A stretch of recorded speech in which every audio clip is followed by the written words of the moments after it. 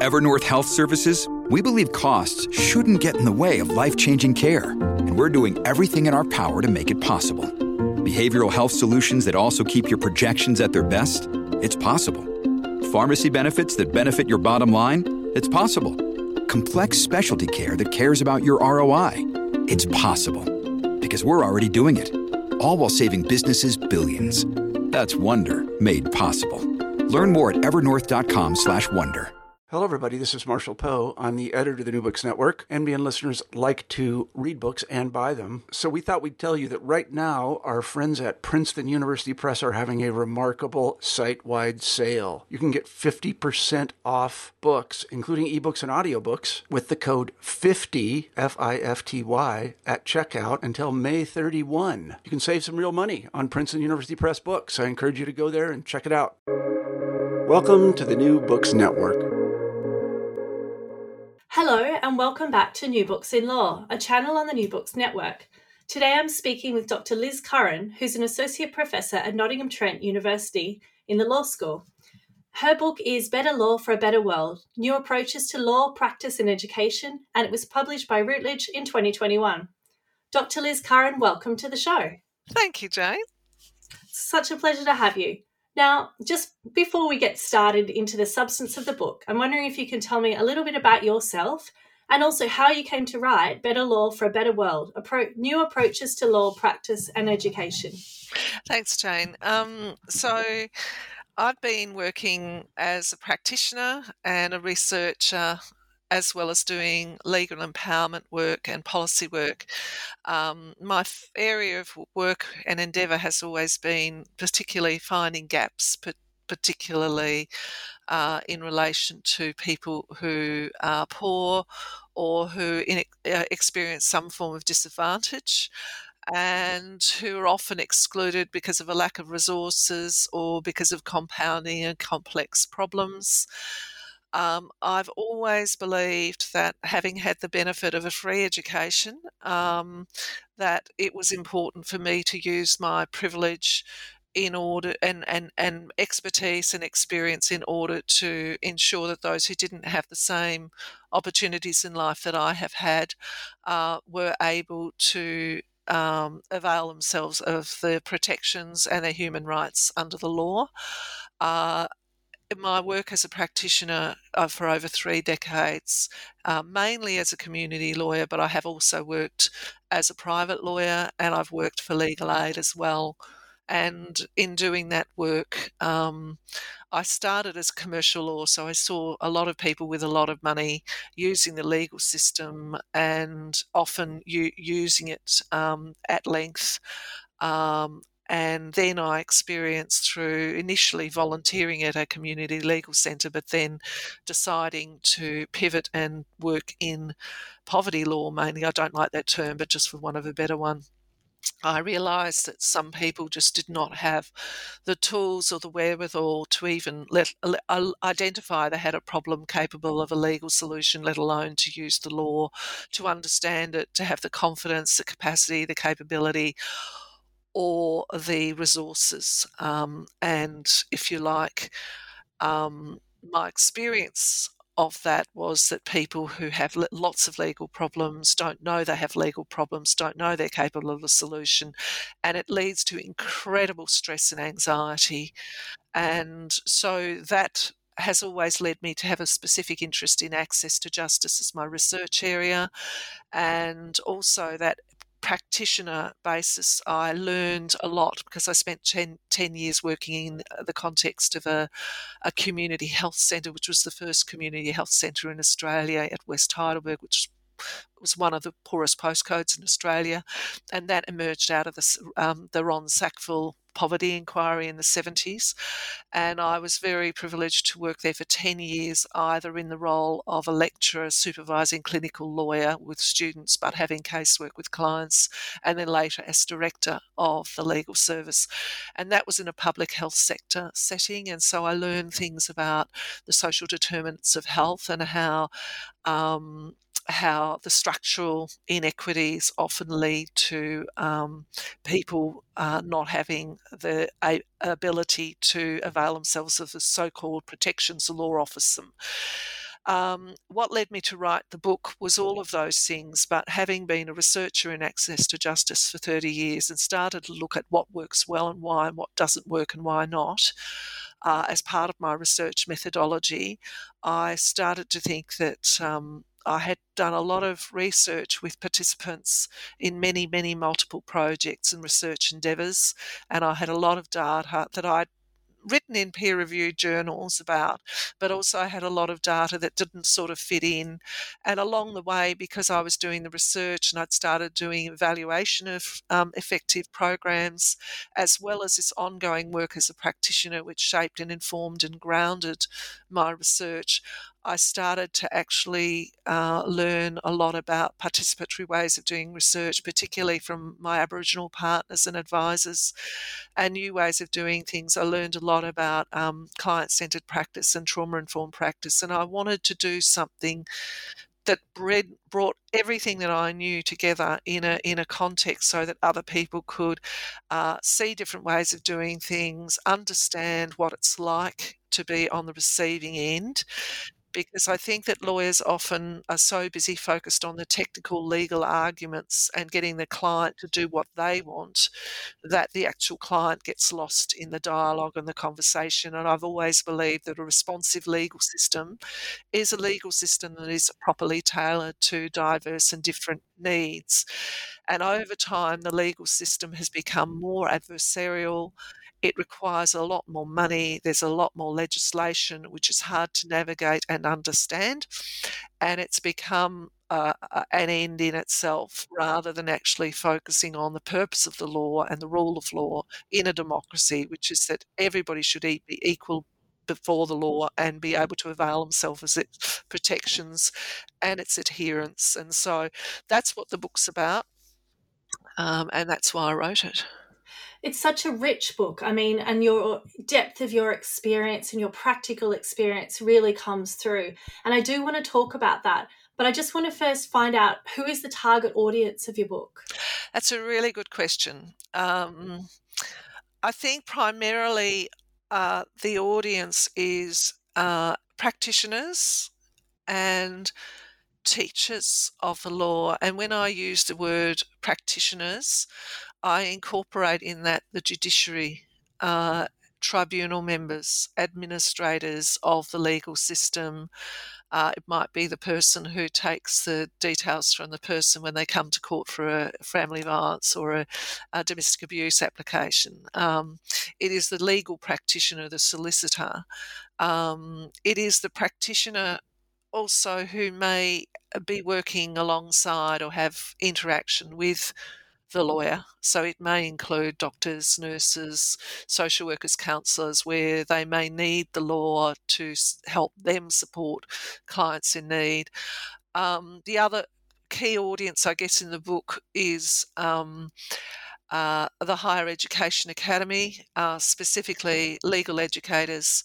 I write in the book quite a lot about my disappointment with the way often that law is taught. It is taught in the abstract, too theoretical, and I think that a lot of people would disagree with this, I know, but I do think that the role of university, if it's going to offer law degrees, is to not only give people a theoretical doctrinal understanding, but also to give them a practical understanding of the way that law functions in context of other problems. And I think that the law should be taught in a way that equips people for legal practice, in that they need to know more about client interviewing, good client interviewing, bad client interviewing, empowerment of client, how to do policy and law reform work, how to identify recurring and systemic problems in their case law and to do something about it. So those other skills, but also the what I call the hard skills. A lot of people call them the soft skills. I think that's actually a misnomer. I think the hard skills are interpersonal skills, collaboration skills, ability to, I mean, one of the things that all the research tells us is that people don't know how to identify a legal problem. So the current model of lawyers is often that the clients have to firstly work out they have a legal problem and then find a way of, particularly in the UK where there's been so much austerity and cuts to civil legal aid, find a way of getting access to legal help and making a legal appointment. Um, I think that the real challenge for a good lawyer, and I think that this flows from an understanding that they're taught through law school, is that that they're the skilled expert in the law, and so it's not for them to expect the client to work out that they've got a legal problem. It's actually for them to gather the information, the narrative, understand what's happened, and then for them to then, if you like, overlay what the legal things are without the silos of contract law, tort law. And currently the way that law is taught, it's taught in silos. And so when people come out, they often miss multiple legal problems because they haven't been trained to think holistically. So there's a whole lot of foundational things about the law degree and the way it's taught and the way it's structured. It is improving, but it's still, I think, too siloed. And in my courses that I teach currently at Nottingham Trent University, I spend a lot of time making it fun, but also giving them a real flavour of what it's like to be a client. And so that, like, for instance, in one class, they had to interview me, and I think they're all horrified and shocked when I suddenly reverted into being what, a combination of different clients I've had with a personal injury. And then they were surprised to find out that this particular client was their own age, and were devastated to think about what that might mean if they had had a serious accident and weren't able to continue with their studies or their internship. So I think making it real, and that's what I wanted the book to do. But the other thing about the book that I've tried to do is to not only make it what is the research, what is the practice, what works well and why, what are some of the innovations, but then I spent in part 2 of the book a lot of time looking at the how to do it.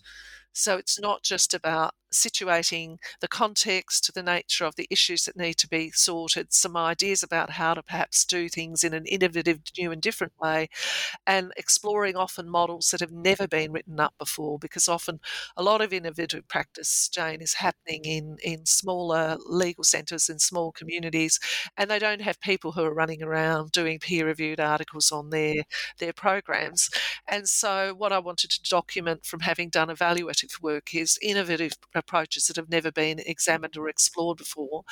And so I guess that brings in the academic audience as well, to try and stimulate more dialogue between different professionals about how justice might enhance health and how justice might enhance the economic and the cultural aspects, and how law and lawyers can learn also from the health and the other disciplines to improve the way they operate and the way they do things.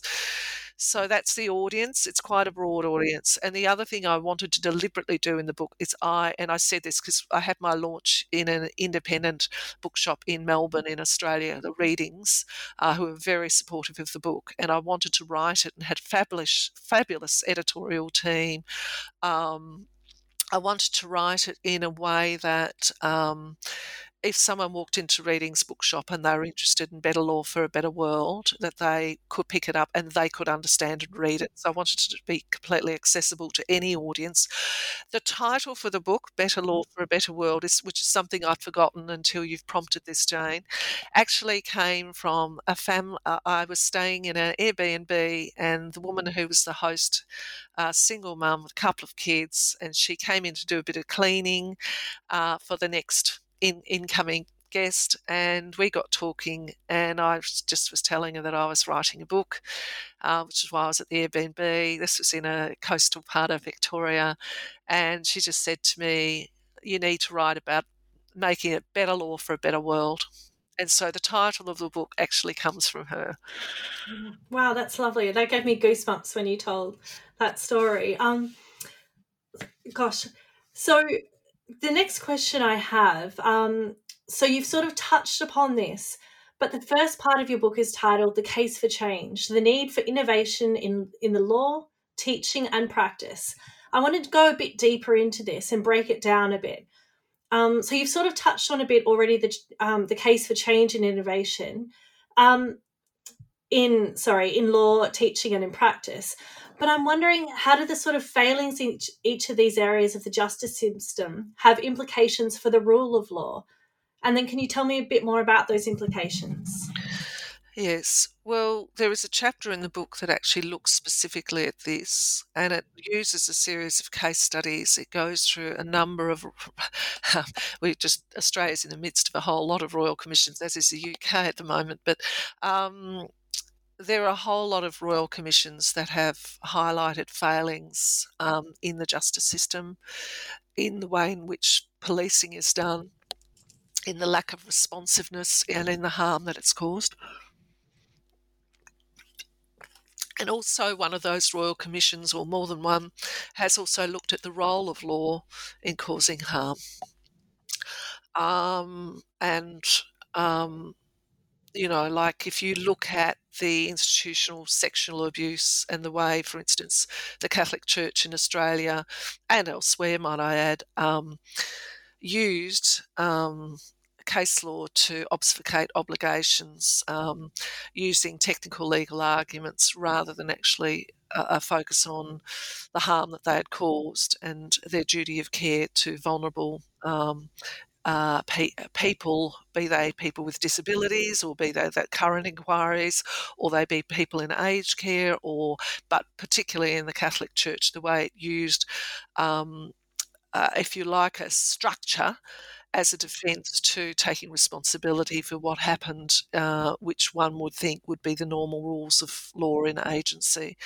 So how the church organised itself in a technical legal way was used as a defence, if you like, called the Ellis defence in Australia, to protect it and protect people who protected others from taking accountability and responsibility. So in a way, the legal system allowed that to happen, and now fortunately that law was overruled. The other concern is that although we have a lot of human rights protections and legal protections, the most vulnerable in our society and their carers, who are often so overwhelmed with actually this just living day to day, do not know how to get protection. And it takes a major royal commission with huge resources, often from underfunded legal aid and the equivalent in Australia of law centres in the UK's legal centres, trying to use their limited resources to give voice and give a narrative and mobilise these people. Now, having worked for these people for many, many years, they do not, I can tell you now, the harm that's caused, and retelling their story, which is something the legal system requires that they do. And we have example after example in the UK and in Australia and in New Zealand and in Canada in that space of family violence, or not even family violence, but sexual assault, where the victim has so often had to tell their story, retell their story, and then find that it hasn't gone anywhere. Or that the police have decided not to pursue it. Now, in the UK at the moment, a classic example of that is the non-prosecution by police of police who have been found to have perpetrated family violence. And so how can individuals or victims seek the protection that they have in the law theoretically, if they know that the system isn't going to listen to them, if they know that investigations are not going to happen, if they know all these things and the research verifies it, there's something broken in the system and it needs to be fixed. So the adversarial system tends to be about winners and losers. It is a harmful process. It takes many, many, many years for a case to come to court. And people just think it's about money and cost. It's actually a traumatic process. The uncertainty, the lack of control, the instability that's sitting there waiting for a court case or various phases of a court case and then finding out it's been adjourned or whatever. Then in Australia, if you happen to be in detention, then, you are actually imprisoned until that determination can be made. Then you have parliamentarians who, when you might have finally got a case precedent that supports that what was done to you was wrong, you have parliaments who will go and try and change the laws to override, be it a High Court or a Supreme Court decision, so that they can then do what they want to do, and the unaccountability of decision makers. The robo-debt inquiry in Australia was where the Australian government used an unlawful law to take money from the poor many times that they weren't entitled to, by issuing debt notices through an algorithm that was flawed. The advice from the Royal Commission into robo-debt, it's not covered in the book because it's post the book, a robo-debt Royal Commission, but there are other commissions that are similar, but this one's more current, I guess, for your listeners. And the robo-debt Royal Commission has uncovered that everybody at every level of bureaucracy and ministerial levels were all told this was unlawful, and yet it continued to operate a system that we now know led to people suiciding, led to people having heart attacks because they thought that they owed money that they never owed, and they were poor, they were pensioners, or they were on income support, which is how that. So while they were throwing their money around on fruitless, silly activities, they were targeting the poor, and that was administrators doing something unlawful, and people, because they didn't have the wherewithal, having to live with it until, again, a law centre and a pro bono law firm and legal aid brought together a range of cases, and that led to a federal court decision. The resources, the energy, the cost. People who spoke out about this on the news and on current affairs show were then had their personal files disclosed by the department in the media.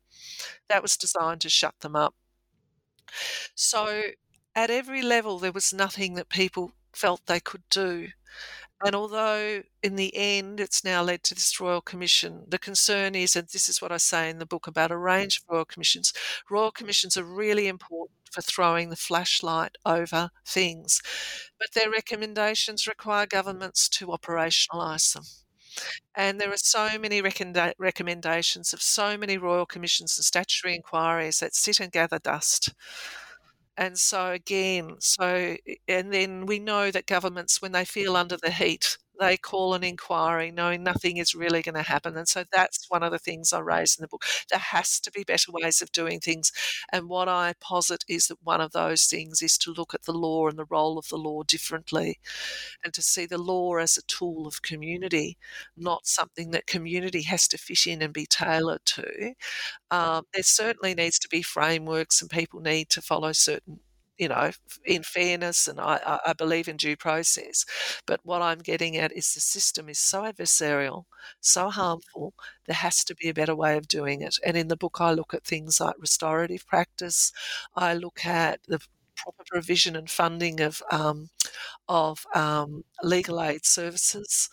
I look at the role of earlier intervention and prevention. I have a chapter on policy and law reform, so that instead of waiting for these problems to get to their worst level, we can actually intervene earlier. And there are other alternatives to litigation, bulk negotiations flagged in the book, which is about actually, when you find out there's a serious problem, taking all of these without prejudice basis and getting someone to actually respond to the harm that's being caused before it becomes a problem. So there's a lot that's wrong with the legal system. I think that lawyers do a fine job, but a lot of lawyers are very much involved in, I'm a lawyer, I'm not here to make you feel comfortable, but how can you actually help a client if they don't feel safe enough to disclose? How can you give them the best possible legal advice if the way that you operate is hierarchical and you don't give them a chance to be involved in their own case?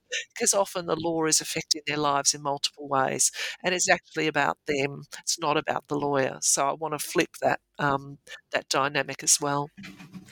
So then, based on your research and your experience, how do you suggest the community can be made more central to the legal system? I have a chapter in the book about community development, and what I think is, again, goes back to the important role of lawyers as skilled in the art of fact-finding, persuasive argument. Um, at the moment, we know that legal aid services and lawyers are stretched. So there's a chapter, as I said in the book, about community development, but there's also a chapter about professional development and how to do it. And what I think we need to go back to, if you like, um, mobilising community. There is a huge level of distrust in the legal system and in our politicians. There's been study after study to verify that. There is actually, as my research shows, there is a lot of reason for why people distrust the legal system and the politicians. Um, and so the ability to enable community to take the power back and to give them opportunities to understand how they can use the law and how they can use things like peer-to-peer learning. So when they find out about their rights and how the law operates in a manner in which they understand and can utilise. So it's not the methodology, and there's a lot in the book about community development approaches. It's the methodology. A lot of lawyers think if they go into a room and talk for 50 minutes, they can ask questions at the end. My model doesn't work like that. It's actually about going into a room and having a chat with the people in the room and finding out what the burning issues are for them, using scenarios, common scenarios that the community can identify with to actually use those, so community get involved and they learn, and the act, they don't need to know about the rule section 5 of subsection 3 of 2 of the such and such. What they need to know is that, for instance, I did a lot of training in West Heidelberg on the human rights charter, which had just come in there. It's similar to the work that the British Institute of Human Rights did when the Human Rights Act came in the UK. And what it is about going to them and saying, look, it's not appropriate that you have inhumane living conditions and mould growing on your wall, and that you take your babies into the children's hospital on a routine basis because of chronic asthma and mould. There are things that you can do, and do you want to learn about that? And how can we work together? What sorts of things do you need to do? And doing it in a way that is useful for them. And then you build on that work so that they do peer-to-peer learning, and then they can mobilise, and the lawyer can give skills around how to mount a submission. So what the work that I do, that I talk about in the book in West Heidelberg, was there was an inquiry, the first inquiry in decades into housing, and it was deliberately done, I think, over Christmas so that everybody was on holiday. But we mobilised that group of residents that I was working with and doing the human rights training. They then learned skills in how to make a submission to a parliamentary inquiry.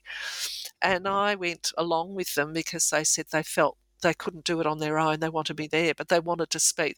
A lot of these people couldn't read or write. So they wanted to do an oral submission. And we actually got a private pro bono law firm that actually did transcripts of focus groups, de-identified them.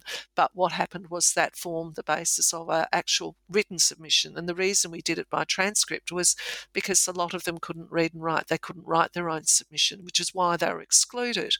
We're talking about people with cognitive disabilities, other disabilities, as well as people who had fallen out of school when they were 6 because they were, intergenerational, removal.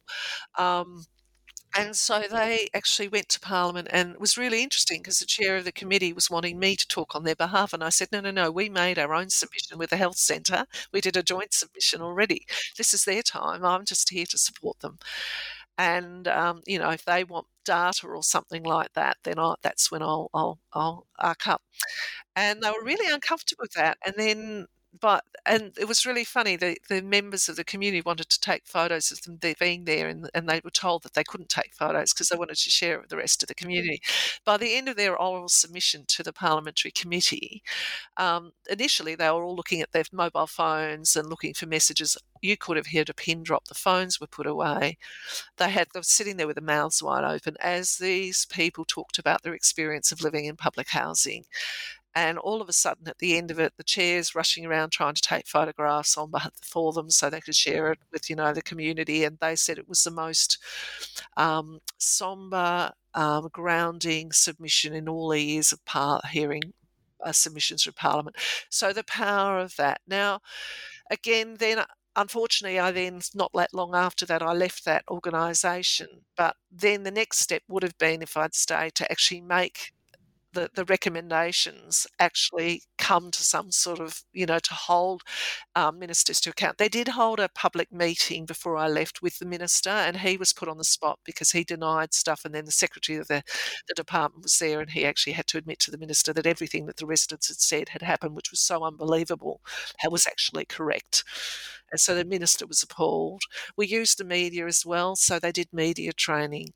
So that was that. So they learned not only about their legal rights, but they learned about how they could then make that happen. So I think more of that community mobilising, but what was key in that, just using that as a case study, what was key in that is actually working with their health and allied health professionals to build their competency around their ability to recognise how legal problems and how using the law could help them negotiate with public authorities. So similar to the training around the Human Rights Act, training around the obligations of public authorities, but also when you hit a brick wall, what do you then do? And rehearsing conversations, pretending that I was the housing authority and they were having the conversation with me, and then giving them tips on how to actually then activate it further up, go to the supervisor, how to get them to, and often, sadly, because you work with bureaucrats, often if you just are a nuisance and won't let go of that bone, you will actually get them caving in and making a decision in your favour. So, but without knowing the law and knowing how it can be used. And I think more of that will start to build people's awareness, their capacity, their capability, their confidence, but also their faith and trust it. Because what we saw was through that work, accountability. And that's what's lacking at the moment, and that's my problem with the royal commissions and law and the way that court cases take so much time. They're exhausting. They're designed to waste a lot of money. Repeat players in the legal system, like the banks, like real estate agents, they know how the system works, so they just wear people down. You have government departments telling individuals in the community not to even bother going to their tribunal hearing or to court because they'll lose anyway. And so they don't bother because that's the only authority figure in their lives, so they wouldn't lie. So they take it as a given. So there's a whole range of different factors that are at play. And so I think that mobilisation, that empowerment can come. There's a chapter on empowerment in the book too. It can come from people, not, as people say so often, knowledge is power. So my next question, how do we then, and you write about this in the book, how do we shift the discourse to make the legal system and the people who work within the legal system, how do we make them more accountable? I'm a big believer in if you move the hearts, the mind will follow. And I have experienced that in my my work over 30 years working in this space. Even with members of Treasury and Finance. And even though you think that they're economic boffins and that they're only interested in the bottom line, if you can actually tell the story and you can tell it eloquently and with the evidence base, then what can happen is you shift the hearts and the minds follow. Data can lie, a very unpopular thing that I'm going to say. I have seen statistics used by various people in any way possible to get the outcome or the results that they want. What happens, and this is why a lot of my research over many years, I do quantitative data, I collect the numbers, but I also do a lot of qualitative data about why do the numbers tell us this. So, for example, when I first started evaluating health justice partnerships, in the first 6 months, it was that they had low client numbers. Lower than was expected. Referrals were much lower. And so that might have been seen in 6 months, as if change can happen in 6 months of change in practice and change in behaviours. But anyway, if a service wasn't getting massive amounts of referrals in 6 months, and it was an argument for a bureaucrat to shut it down. So what I started doing was actually trying to discover why the referrals were low and why the numbers weren't as high as expected. And this was consistent with the work that was done by the previous Legal Services Research Centre in the UK, which I had a lot of time for. Sadly, it was disbanded in 2013. But its researchers are sort of far-flung. We have one, Nigel Balmer, who's now in Australia, running the research division of the Victoria Law Foundation, and we have the wonderful Pascoe Pleasance at University College London. So they're spread around. They're still doing this sort of research, so that's at least heartening. But what I started to ask is why? And the answers were fairly obvious. What I said before, the professionals who were working alongside the justice weren't referring because they didn't yet trust the lawyers. And that lack of trust was because, a lot of health professionals have been cross-examined by barristers in court. They don't trust lawyers, or they thought the lawyers were going to sue them in professional negligence. So there was a whole piece of work there about the trust of lawyers and the trust in the legal system that meant that I'm not going to hand over my vulnerable, disadvantaged client to someone who's going to strip them and ruin them and harm them. And that's been my experience of the legal system. So why would I hand over my client? That was one answer to that question. Then the next answer to the question was, even if you were going to reach this particular client, because they'd never been reached before, they not only had one legal problem, they often had 9 or 10 going and cascading and intersecting at the same time, consistent with all the international research at the time as well. So what that little example shows you is that the statistics can lie just because there are reasons why. And so what I've tried to do is I've tried to find the narrative that sits behind the statistics, the reasons why, the people's experience, the barriers for people, the impacts on their lives. And then that allows us to have a richer tapestry or understanding of what is going on. And then when we have that information, then we can start to design services that are more responsive. So governments try, and this is one of the key problems I think in our public policy, governments try and give knee-jerk, often simplistic solutions to complex problems. And that's blunt. And it means a waste of money, and it means it's going to be poorly targeted, and it's not going to be responsive. My observation here in the UK, for example, is a lot more money is spent on high-level bureaucracy administering things, whereas in Australia, by contrast, taking the legal assistance sector as an example, that money is actually diverted into providing funding for generalist legal services who provide help to someone so that in one spot, so they don't have to go here, there and everywhere. There is a well-established research about referral fatigue. If people are referred more than 3 times, they just give up. So if we can actually understand different complex client groups and the factors that the human responses, understand the human beings, okay, not the problem type, or that allows government to get off the hook. Actually understanding what it's like to be a human in these situations, what it's like to be discriminated, what it's like to be discriminated living in poor housing, what it's like to be discriminated against but living in poor housing and have an intellectual disability, what it's like to have all of those things and have a son with cancer.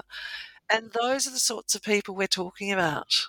And they don't have the wherewithal. So I think that we need to tell the stories, and that's what's not being told, and do it with using the evidence base. At the moment, the problem, for instance, in the UK, is the lack of the evidence base.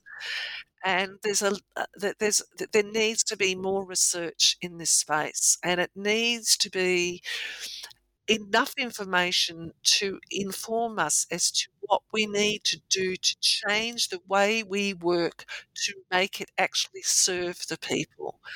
It's taxpayers' money. Let's use taxpayers' money to serve the people. And at the moment, I think we're spending so much money at the higher levels that we miss that point. And it's not about digitising courts, and it's not about putting everybody into mediation pathways, because that then silences the deeper systemic problem.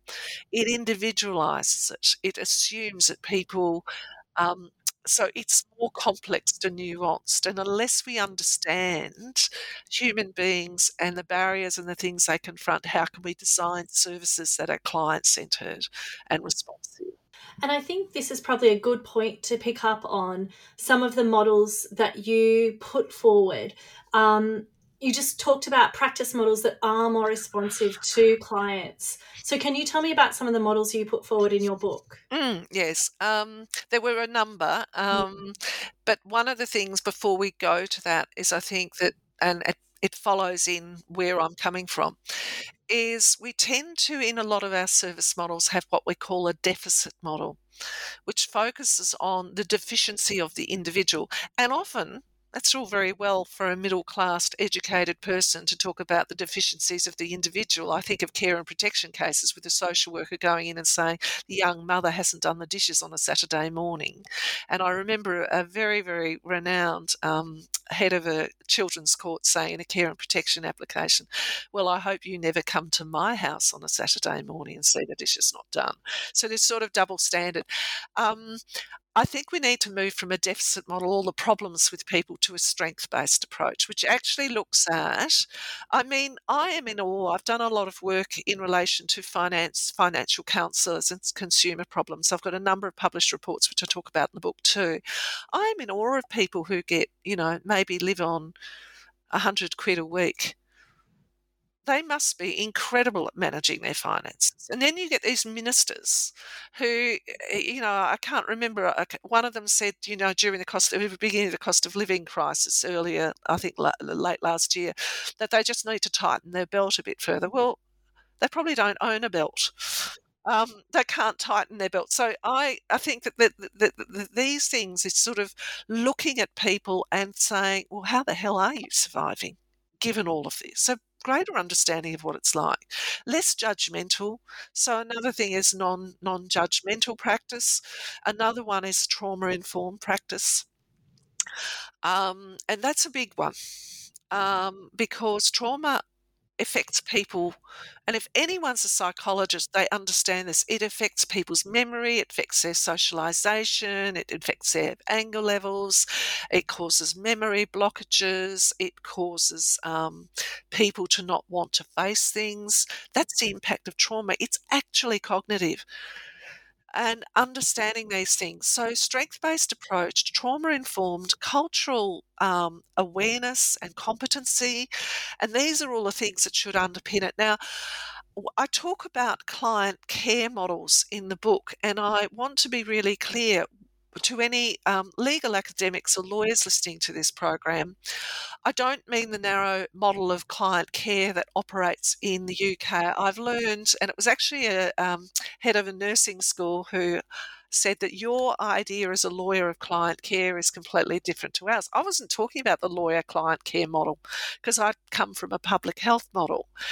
But client care in the UK is seen as managing risk. So it's your client care letter is about your costs and explaining the procedure. That's not client care in the model that I'm talking about. It's actually about caring for the client.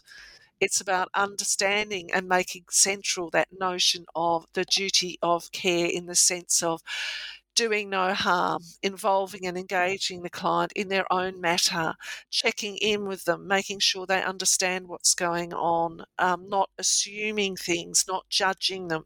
So that's all one model. And then that's the model for the lawyer, for the judge, for the tribunal member. And that requires them to be competent in a whole range of other areas other than narrow technical law and the interpretation of Section 65 of some Act.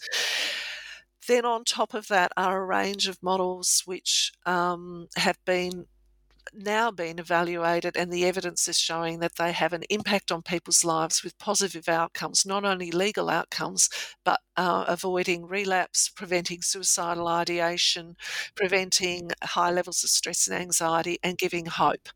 And so some of these models are difficult to do, and they have to be done well. I want to preface it. And in the book, in my chapters, I talk about how to do it well.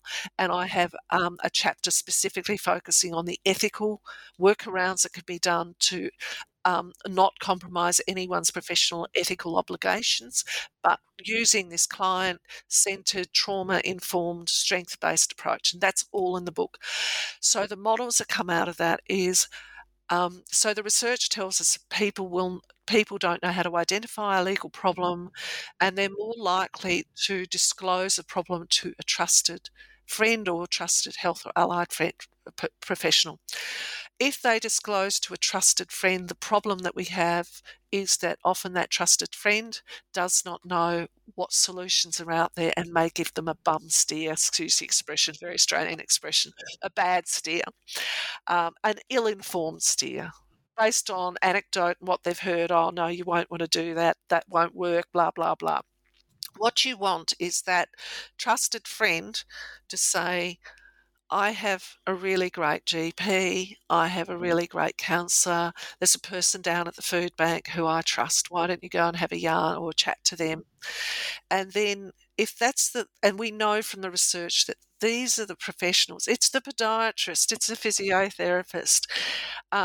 These are the people that people are likely to disclose their range of problems to. And so if the health or allied health or social service can work collaboratively and alongside justice agencies, and they work alongside each other and they work together, mindful of different professional, but if your focus is on strength-based client care, human-centred approaches, client-centred approaches, what happens is the professional barriers fall away because the focus tends to be on the individual, and then they work together. But there is that issue I talked about earlier of you have to build trust. And so it takes time. So professional development, working out, these are busy practitioners with huge caseloads as well. So what's the best way in which the lawyers can help them build their legal literacy and capability? That works for them in their model. It can work in a hospital, it can work in a community health setting, it can work in youth areas, it can work in schools for disadvantaged kids. We've seen um, lawyers working in an embedded school, working with young mums, in early childhood care with young mums in that group. And then they can get in early on care and protection, get them not being cut off from the utility bills and get them out of debts that they don't owe, or get them money payment plans, or protect them early from family violence and domestic abuse or coercive control behaviours. So I've got multiple examples in the book of how these agencies working together can actually work to actually make real shifts and changes. And then the professionals using something called secondary consultations, where the lawyer just gives them quick insight or advice on the legal navigation, how they can navigate their way through the legal system, or whether it's a yes or a no or a maybe. They can then use that information with not only the initial client, but it flows downstream. So I started measuring not only the value of one secondary consultation, but how many times that staff or their team had used that for other patients or clients downstream. And so with the austere nature of legal service delivery, that secondary consultation had an incredible flow-on effect. In one example, the woman said, I would have heard in the last 6 months 60 of my people with that, knowing that. And these are professionals, so they know to check in with the lawyers to see if it's correct or whatever. So that's another example, the use of secondary consultation, multidisciplinary practice, and there is a lot of mantra around health justice partnerships, but my model is the lawyers need to go to wherever the people are likely to turn to for help. So if it's the Salvation Army, they should be there. If it's the food bank. Now, another program that I evaluated, which isn't in the book, was in the UK. It was a navigator service for Hammersmith Fulham Law Centre. That was funded for 6 months. And at 5 months, before the evaluation report and before all the interview data was gathered and a report was written, that project was defunded because they said it didn't show enough impact in the time it was running. Now, that sort of model of funding is problematic. So there's got to be a shift in the decision making and funding understanding of that making an impact takes time. But how do you demonstrate that unless you're prepared to fund this sort of research? And that's where also there's a deficiency. So I'm a big believer in evidence-based policy, informing and shaping policy, rather than ideology and just movement of money around, because at the end of the day, it goes back to your point, Jane, about accountability and trust. So, sort of what I'm hearing, and correct me if I'm wrong, but there are these massive gaps in funding, in understanding, in client care, in sort of attention and regard for the individual. But I can also understand that I think some of these gaps flow perhaps from the system of legal education that we were inherited and we're working in. Perhaps you can tell me a bit more about this and what shifts we could, make in legal education so that down the road, there is some sort of a shift in discourse. Yeah. I think one thing that universities are already doing in the UK and in Australia, but could do more of, is working alongside community organisations in a reciprocal, respectful way to run clinical programs so that students actually, not just students going into a place, and doing a bit of work here and there on a file. This is not about employability. I'm not talking about employability, all right, we get a light touch, you go in, you go out. But giving students what can be a transformational experience. Now, I've run clinical programs myself and I've watched and witnessed the absolute transformation of students interviewing a client and go, oh my goodness, I have no idea that this is what I've always just thought, like for instance, a criminal law client, classic example. I've just assumed that everybody who's charged by the police was guilty, and I've never had time for them. And I've just spent 45 minutes talking to this man with a cognitive intellectual disability, who's got capacity, by the way. And this is outrageous. That moment where the students actually meet the real person behind the legal problem. So clinical opportunities. The second thing, it comes from that point. Instead of writing esoteric legal problems that the student has to respond to in a tutorial, actually grounding it some way, going from, all right, here's your legal problem. We're going to get you to interview a client. We're going to do role play. And giving scripts. I've done this when I've taught, where you've actually got scripts for this, half the students become clients, the other half are the lawyers, and then you get the students to, so you'll get a Mars bar if you can pull off an Academy Award, genuine, authentic performance. And the actual facts for the problem come from the client interview. And then the next phase is they're working on that client problem to work out if it's a contract problem, if there's formation of contract, all those other things.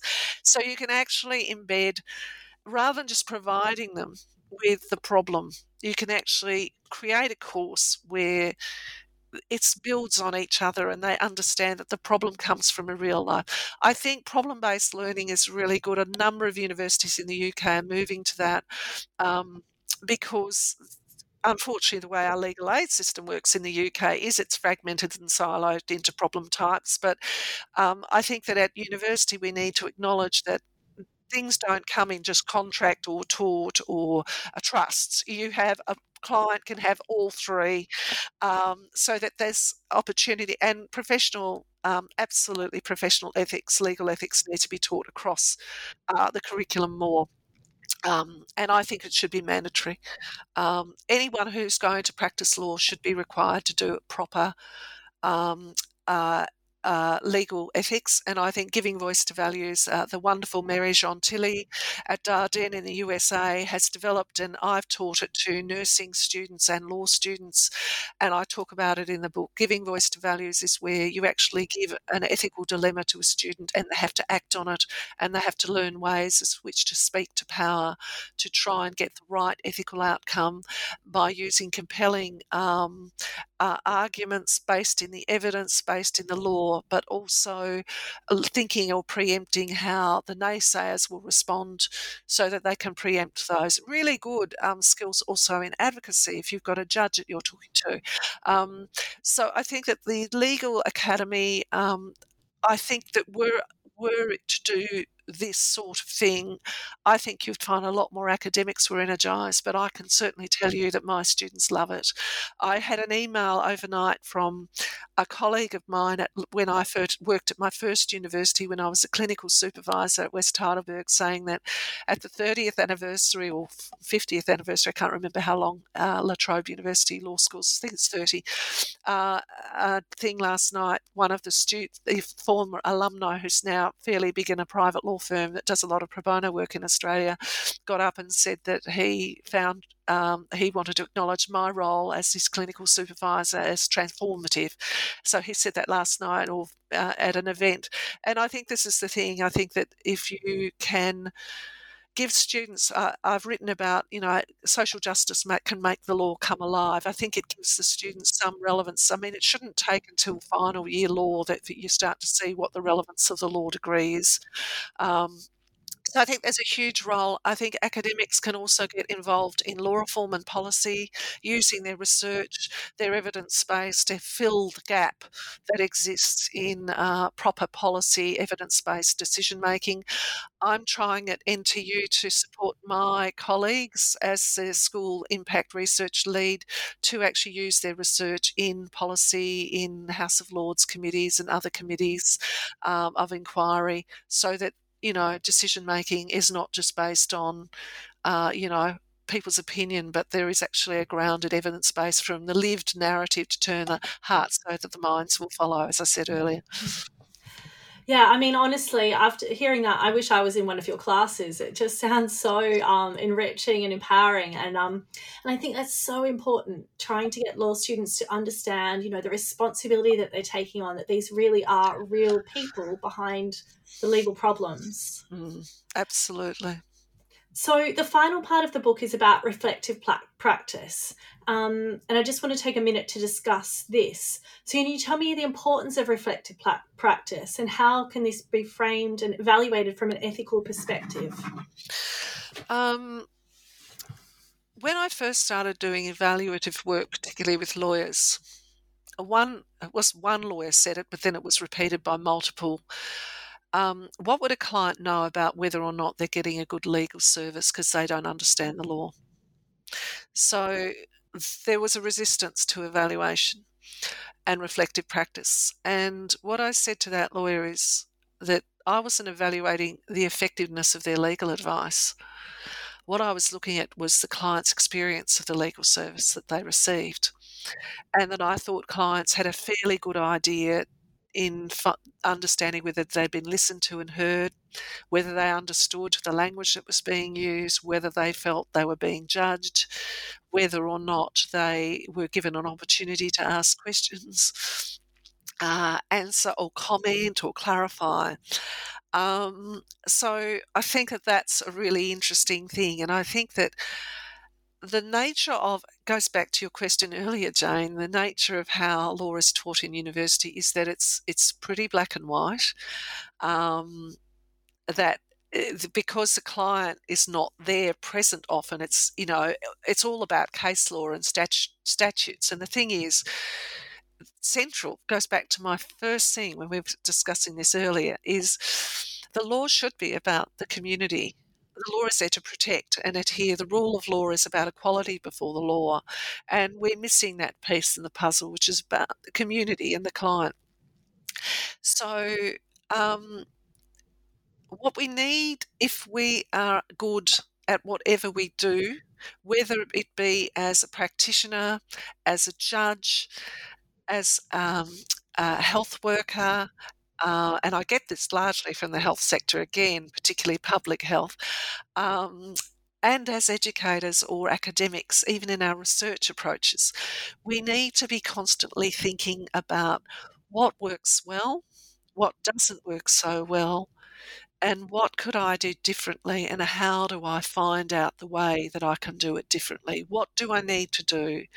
So all my research and my evaluation is done in what I call a participatory approach with a continuous learning, development, reflection and improvement model.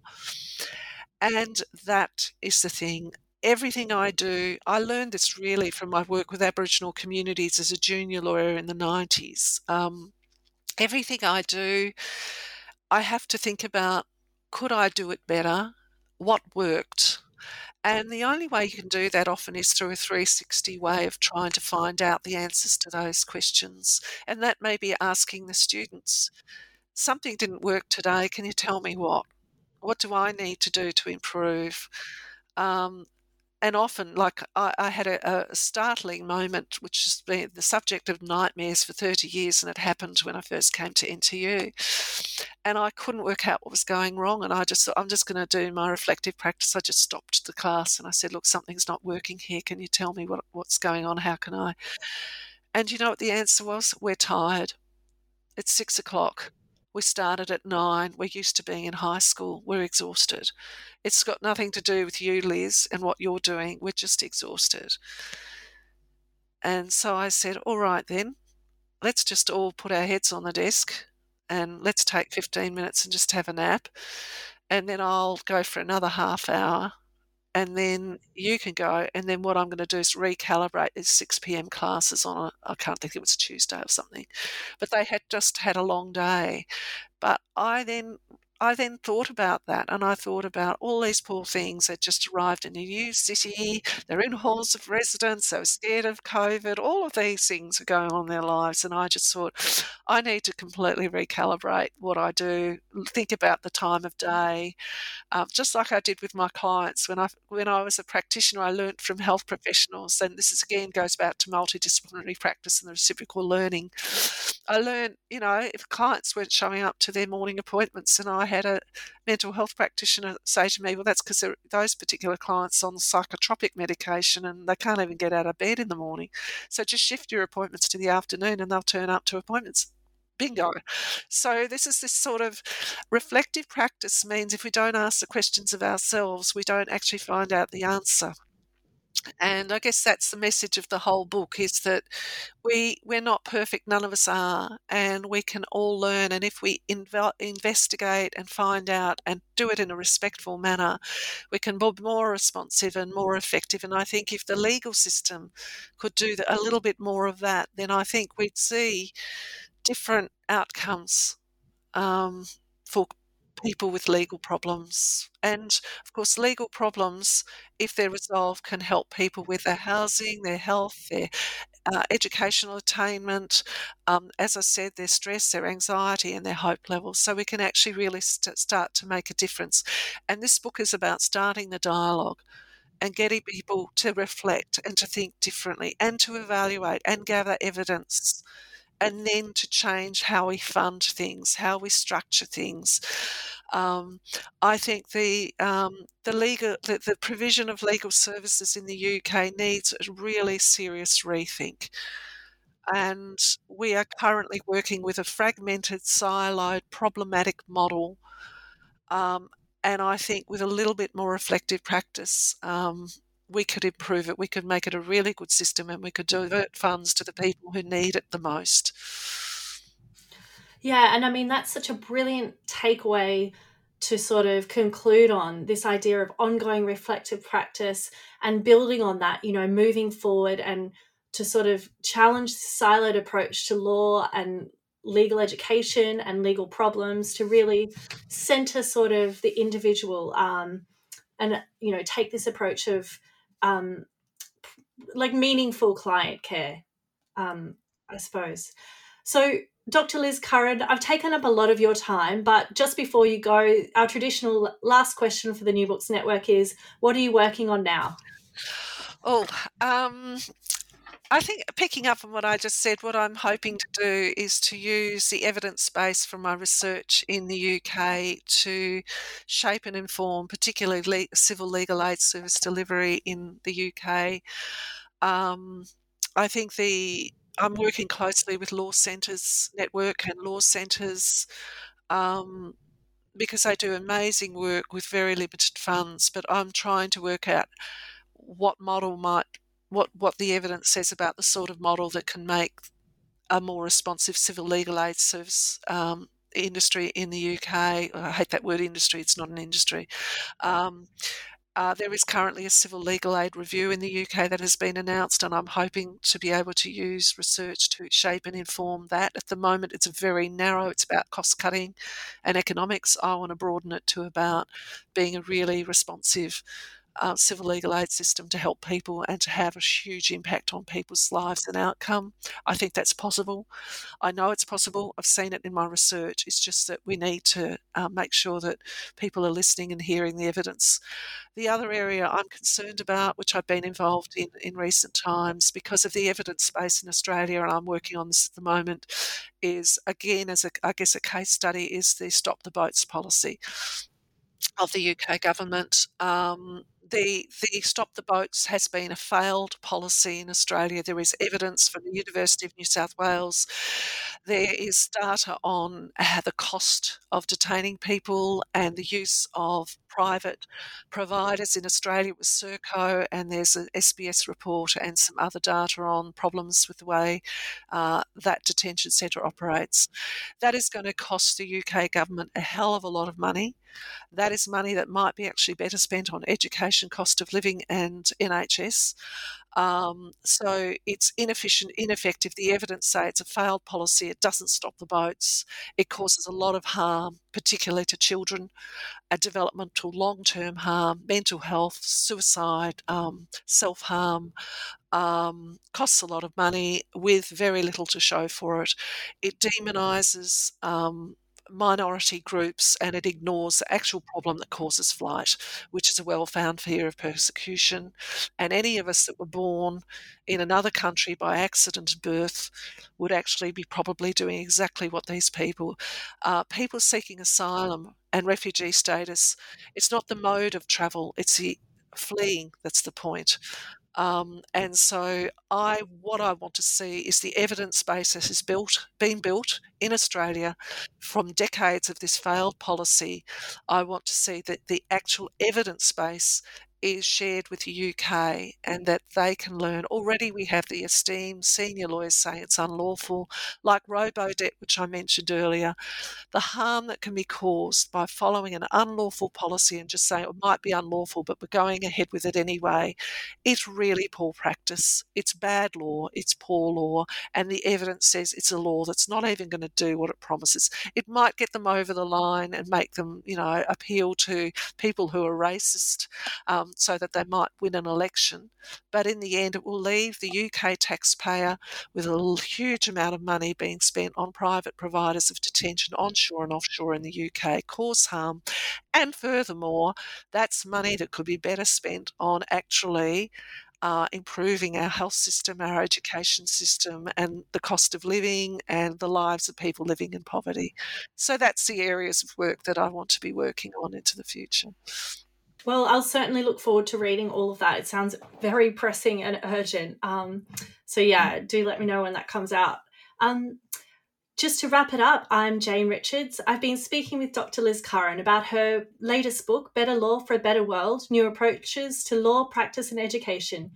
This is New Books in Law, a channel on the New Books Network.